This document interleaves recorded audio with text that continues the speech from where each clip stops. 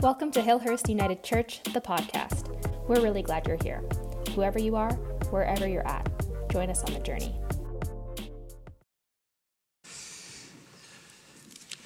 So here we are around this table, which we'll talk about in a minute. We're coming to the end of a series that was called Let Us Build This House, and a chance for us to vision and dream about parts of a house and what's important. And it began with a door, which I shared on that day about this door that was the church door that became my headboard on my bed. And thinking about the doors in our life, we did a little bit on the color of door and so what it meant to the psychology of who you are, the color of your door. And then turning to Jesus, says, I am the door, I am the gateway. And then thinking about how that's part of our language, about slamming doors, closing door, walking outdoors. And doorways and an invitation to a new beginning. Then we moved along to windows, where I shared that I was a garbage man and found these windows. And my mother refinished them for me, and they hang in my house. Not quite yet, but are going to hang in my house. But how windows are, the eyes are the window to the soul. And they help us to see the world, but also for the world to see in. And so we spent some time on that Sunday looking at some silence. And then you invited us to foyer. Why'd you pick foyer? Yeah, I invited us to cross the threshold of where the door was into the entrance of our homes, into the entrance of this place. What does it mean to actually arrive in a space? I told you the story of the laughing Jesus picture that hung in the hallway of the home that I grew up in, and how Jesus invites us to enter into spaces or circumstances with one another by blessing those places or people with peace before we even get there. I love that. And that week I actually tried a couple of times before I entered in to just say, peace be to this house. And it's funny how when you say that, it changes your approach to who you're going to meet and what you might encounter.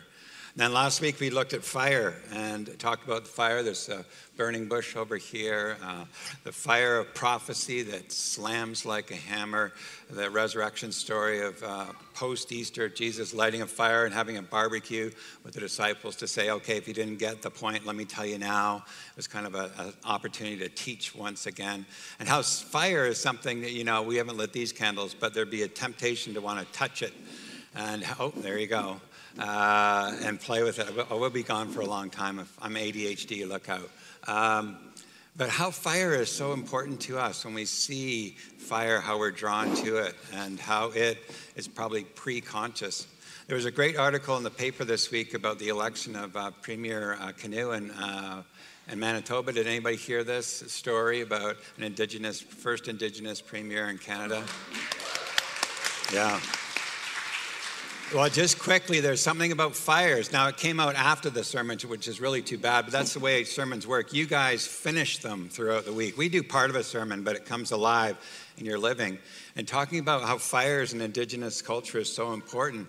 And in Anishinaabe people, there are 7 fires, and the first 1 to 3 are the fires that were lit pre-contact with settlers. And then the 4th was about the meeting of the white-skinned people. And that 4th fire was a warning. Will it be peace and harmony, or will it be suffering and death? And so the residential school and the Indian Act in some ways symbolized that the latter was chosen.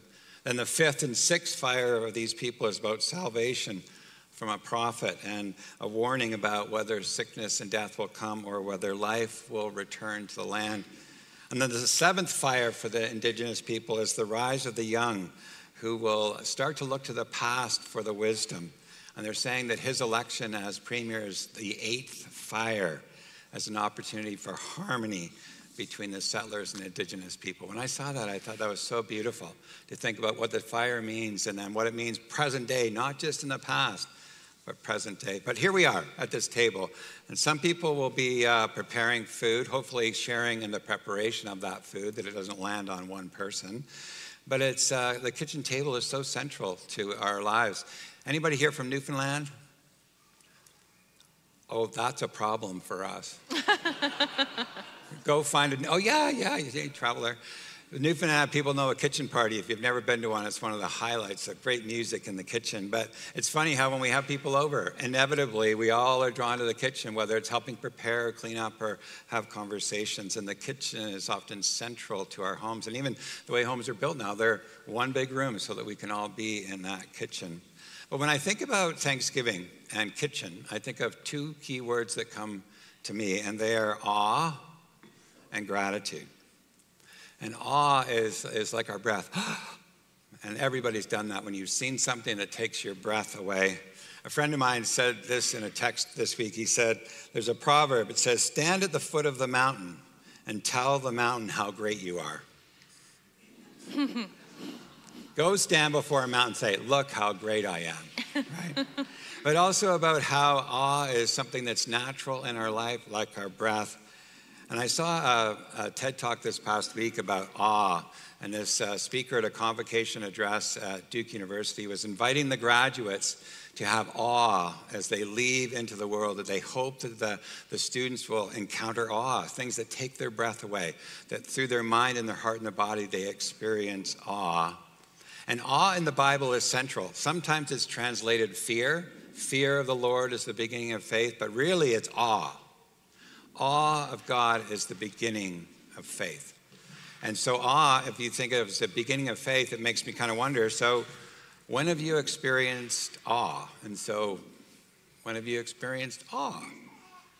So when I think of the word awe, the feeling that accompanies it for me is one of feeling small, and not in an insignificant way at all, but in one that kind of puts the vastness and the mystery of God or the universe into perspective for me. And I think of the scientist Carl Sagan, who writes that everything that you could ever encounter, every person you could ever encounter, every hero or every coward, every celebrity, every leader, every relationship you've been in, every heartbreak, anything, any dream, anything that you could encounter is right here, he writes, on a mote of dust suspended in a sunbeam.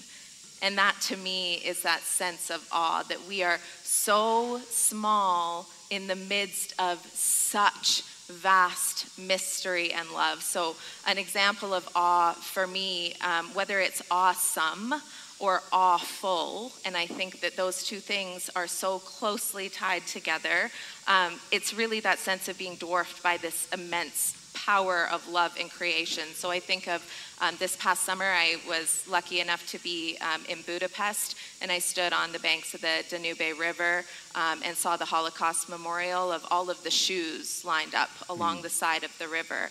And it was something so awful, and yet the love that was involved in this remembering and the way that we were all connected, I found awesome and awful. It made me feel small in a way that was so significant. I think of watching friends who have just become mothers, that transformation of birthing life, that is awesome. I think about people who are in recovery, who are celebrating sobriety, the resilience and the grace in that. There is so much awe. And your question was, when was the last time I experienced it? Mm-hmm. And last night, I was so delighted to go with a handful of people from this congregation to a Michael W. Smith concert here in Calgary. If you don't know who Michael W. Smith is, it's either you're too young or you never went to Vacation Bible Camp. But the last time I honestly used the word awe was last night, and I have a video I want to show you. So prepare for the nostalgia, okay?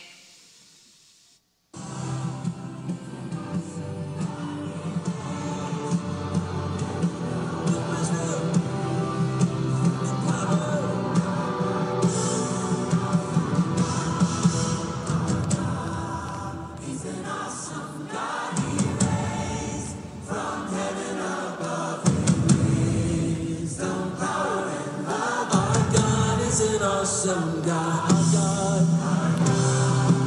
So that was the last time that I said the word awe and felt it. There's something awesome that happens when we come together and sing. Whether Michael W. Smith is your cup of tea or not, it was very awesome. John, where does awe go for you? Awe goes to Shirley. Who's Shirley? Shirley. Last Saturday, I don't know what time, I think it was early evening, I was at Safeway. And I was getting my stuff. And I don't like going through where they do I like doing it myself. So I was the self-serve guy. I'm going through my stuff, and I said to the lady who was standing there, who I discovered was named Shirley, I said, "It's awful quiet tonight." She said, "Yeah." And I said, "Food is so expensive." And she said, "Yeah." And then she said to me, "There's a guy going to come in here later tonight. He comes in, and he buys 7 TV dinners every week, and he goes home." Shirley said, "Tonight, when he comes in, I'm going to see him. I'm going to rush over to the produce, and I'm going to get some produce and some fruit and bundle it up, and I'm going to pay for it and give it to him with his TV dinners." And I was in total awe that she would do this, and she would provide this great gift. She was giddy with excitement about helping somebody out that she didn't even know his name, but knew what he did every Saturday, buying TV dinners, and now produce. So that was awesome. I was like, "You are amazing." Yeah. It's awesome. That is awesome. So, the other word that's about on Thanksgiving, I don't know if you'll do it at your house, but we do it at ours, is take a time at the table as a grace of saying, what are you grateful for?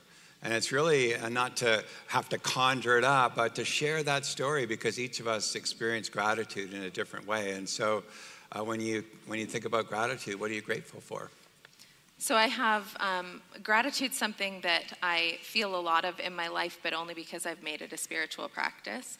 I have a friend of mine, and for the past 3 years, we have what we call gratitude hour. And at the end of every night, we text each other 3 things that we're grateful for. And this was a practice that we started because gratitude felt really hard at one point in my life. And I felt like what I had to be grateful for were either too small and they weren't worthy of gratitude, or they were too big and I couldn't find any. And so we started this practice, and I'm just going to share with you what I shared with her last night. 3 things I was grateful for was worshiping with friends. Last night was such a blessing to be in that room. Managing to sleep in past 7:30, that is something I was immensely grateful for. And allowing myself to be moved when I was moved. There are not very many places in this world where I feel safe enough to feel all of my emotions. And I am really grateful for the places where I can do that. Awesome. Grateful. Grateful. There's so many things, but for me, I want to talk about briefly the funeral that we led on Tuesday for Donna Denemy, who sat up in the choir for many years. She put together her service. Like, she literally had picked the music, picked the scripture, picked the speakers. Her fingerprints were all over her service. So I recommend to you, if you got nothing to do sometime this week, write your service. It was so beautiful to write her service. Mine's in my computer. Somebody knows how to find it. You got to do this because you are saying what's important to you at the end of your life. So to be part of a service that she created to celebrate and honor her, and most importantly, the faith that was cultivated from her, beginning in a Pentecostal community to being a person who died of cancer at 71. You could see in her sharing of her life deep gratitude for the people that have been part of her life, but also someone who did a eulogy said this, she had a challenging life. She had 2 marriages that ended. She got cancer, and through it all, Psalm 139, God was present to her in the highs and lows of life. And in my reflection, I said, I believe it's like God protects us from nothing, but is present in everything. And God was deeply present in Donna's life. And to see that and know that she would nod and said, yes, I had lots of hard times. And when I look back, God was present and in the good times too. So there's a sense that, gratitude isn't just the happy things, but ultimately what I'll say is a new learning for me, a belief in the doctrine of providence. And the doctrine of providence says this, that you believe that God has been a careful presence in the highs and lows of life. And if I have to hang my hat on one thing, that's all I know, it's that. That when I look at my life, the highs and lows, God's been present in the peaks and in the valleys. And when you look back and then you move forward, you go with the assurance of the providence into the future. And so for me, providence is what I'm so grateful for. So Awesome. I don't know where you are with awe or gratitude. That's your daydream, that's your opportunity today. But here we are at this table, and this table is such a gift for people in homes or picnic benches.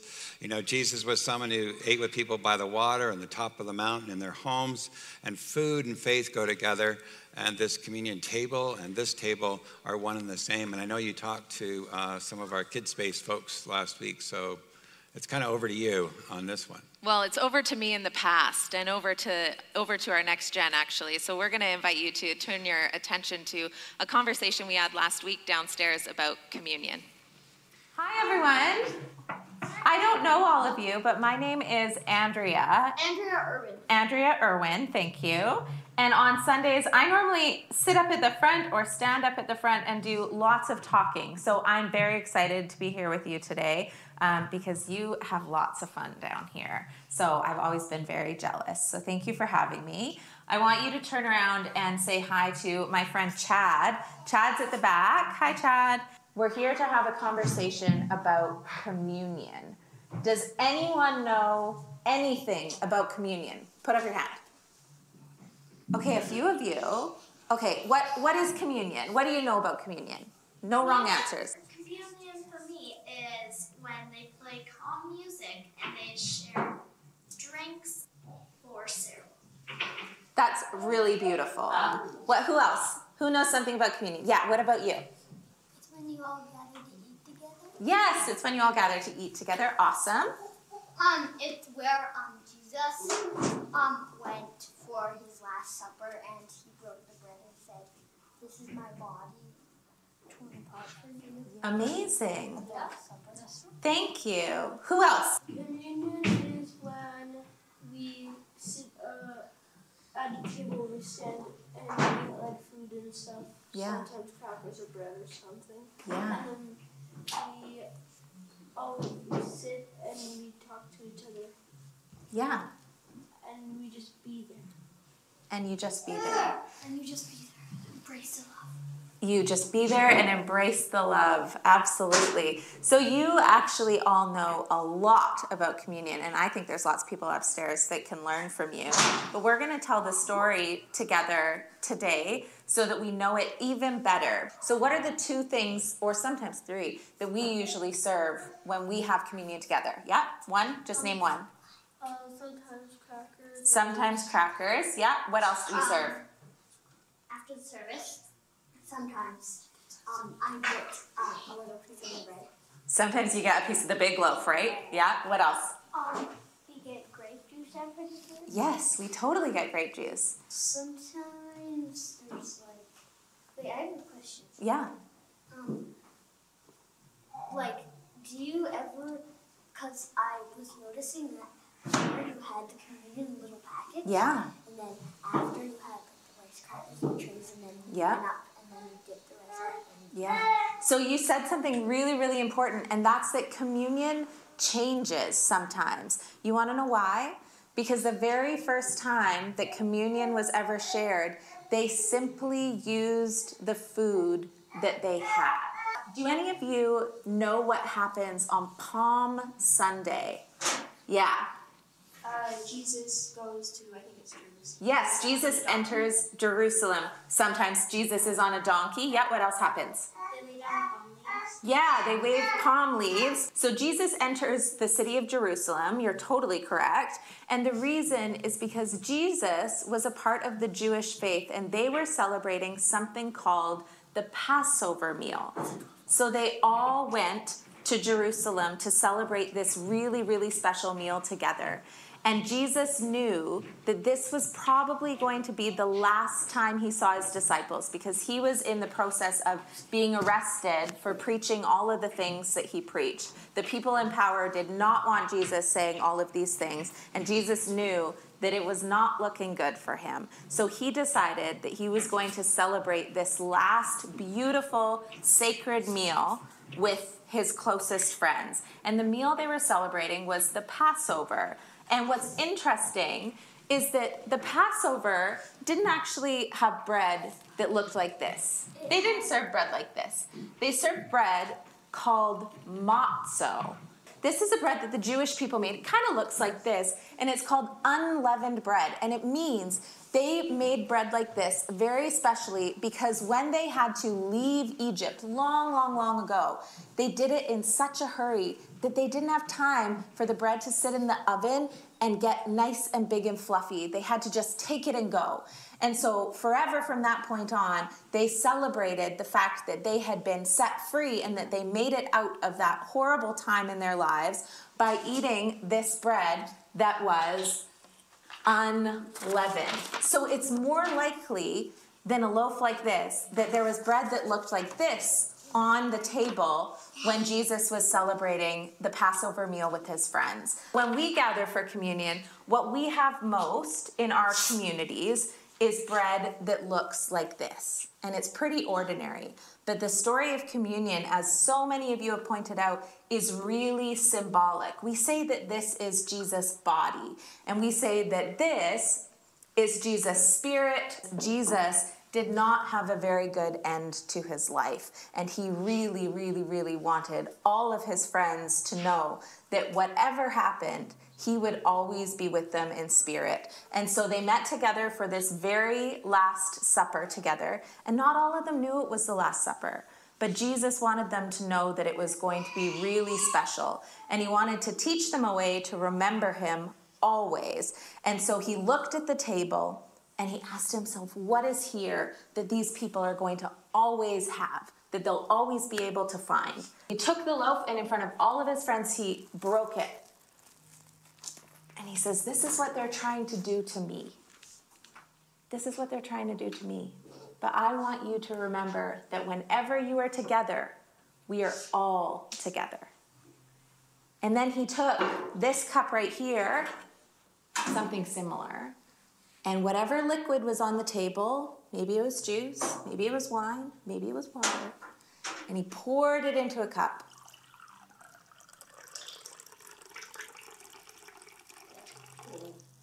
And he said, whenever you gather together and you have this, know that I am with you also. So what we do when we celebrate communion, we call it in the church a big fancy word. We call it a sacrament. Communion is a sacrament. And that means that it is a symbol that we can see with our own eyes of God's love that we so often think is invisible. But Jesus reminds us that when we get together with something like this, a piece of bread, and something like this, a big cup of juice, that Jesus is with us and that we remember we are never alone. And then we all eat communion together to remind ourselves of that. So I think we should celebrate communion together right now. What do you think? Yeah. Okay. Thanks so much for tuning in to Hillhurst United Church, the podcast. If you enjoyed today's episode and are thinking about someone who might enjoy it too, we invite you to send it their way and help the podcast grow. We're really glad you're here, and we'd love to know what you thought about today's sermon. Leave us a review in iTunes or send us an email at communications@hillhurstunited.com. We'd love to hear from you.